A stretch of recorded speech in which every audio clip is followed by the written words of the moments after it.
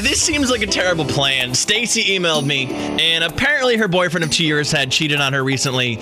So she wants to go and hook up with someone else to more or less wipe the slate clean so then they can just both move on and get back to normal. I feel like that's not going to work, but what do you think? Call me, 473-100.5. In my opinion, she should just dedicate this song to him. She needs to move on, kick him to the curb. She's always going to have it in the back of her mind. Is he doing it again? Yeah, and that could create a really unhealthy pattern. I think she should totally stay with him, get her Christmas present, and then kick his to the curb. That is evil and incredibly justified. That's right.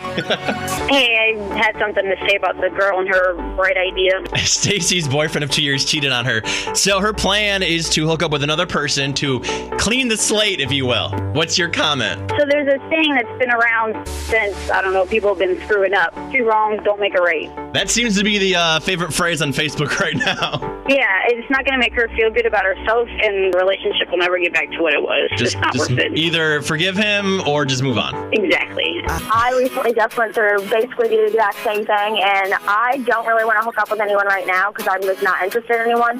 But I just have a free cast laying around, so anytime during our relationship, I can just do whatever I want. So does your boyfriend know that you're just kind of hanging on to this, and if you feel like it, then, you know? Yeah, he knows, and basically he messed up, so he's like, okay. So they can't really say no. Right, exactly, because he did to me without my permission, so. Well, all right. Good luck with that. Thanks.